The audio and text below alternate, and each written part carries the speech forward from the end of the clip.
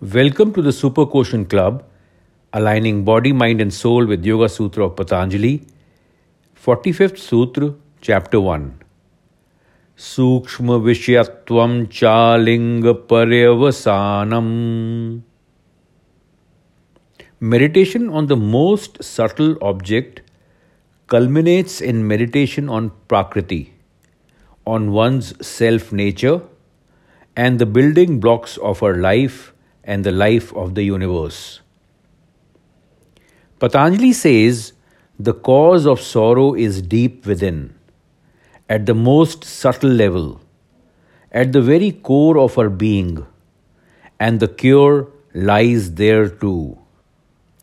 In this sutra, Patanjali makes a crucial point. The highest goal of meditation is to penetrate to the very nature of things and to discover the cause of and cure for suffering at both the individual and collective levels.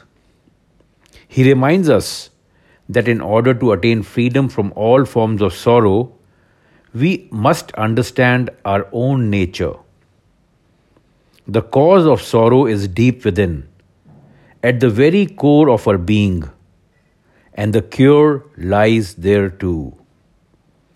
Unless we understand the most subtle components of our inner makeup, our search for inner freedom will remain confined to the outer layers of our being, and we will never discover either the cause of sorrow or the cure for it.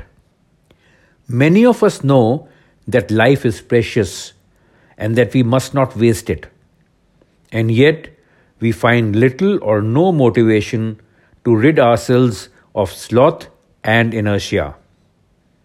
Even when we do become motivated, it doesn't last long. Despite our good intentions, we sink back into our old grooves. And even though we are blessed with many great traditions, teachers, and scriptures, we go on living with the same complaint. I can't do it. I don't have the energy for it. Wise men from all traditions tell us we must pay attention to the underlying subtle causes of happiness and sorrow, health and sickness. Yet, we still find ourselves attending to only their gross causes. We fight over tangible objects and seek solutions to these endless fights in the tangible world. With each failure, we hold someone or something in the external world responsible. Why? This sutra provides the answer. We are what we think. For all practical purposes, our core being is made up of the habit patterns, the belief systems, and the inner tendencies that define our personality. Our likes and dislikes are shaped by these inner tendencies, and it is from these tendencies that our personal mindset arises. At the level of the soul, we are divine, a spark of the Absolute Almighty. But in our day-to-day existence, it is our mindset that frames our life and creates a context, positive or negative, constructive or destructive, painful or joyful, and that creates our behavior.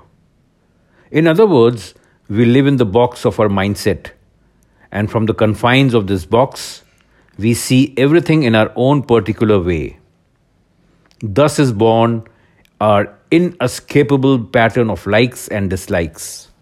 That is why in this sutra, Patanjali says that the highest form of meditation is meditation on one's self-nature.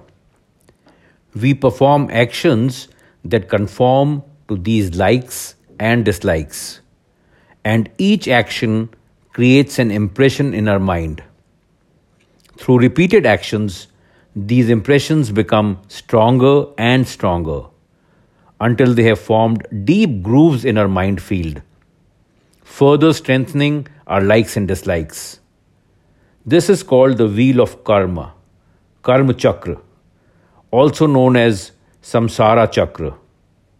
Once this wheel is set in motion, it goes on spinning with ever increasing velocity. That is why, unless we bring a fundamental change in the realm of our likes and dislikes, the building blocks of our personality, we cannot truly transform ourselves. It is transformation at this level. This brings a lasting change in all the other aspects of our lives. That is why in this sutra, Patanjali says that the highest form of meditation is meditation on aliṇga, meditation on one's self-nature. There is a common myth that our innate nature cannot be changed. The truth is that we have the power to become whatever we wish. But we can exercise this power only by purifying our mind. We do this by transcending our likes and dislikes, our attachments and aversions. This is what enables us to recognize what lies at the core of our being. How much of it is great and glorious, and what is rotten and must be discarded. This means that we must gather the courage to face ourselves and let the rotten part go. Unless we do, we will continue to be trapped and molded by our likes and dislikes. Meditation on our true nature takes us all the way to our core being, where the seeds of all our troubles and struggles lie. It is called sabij samadhi, the state of mind which is so clear, calm and tranquil that it has the capacity to reveal the ultimate cause of the seemingly endless chain of suffering. It is through this knowledge that we are transformed.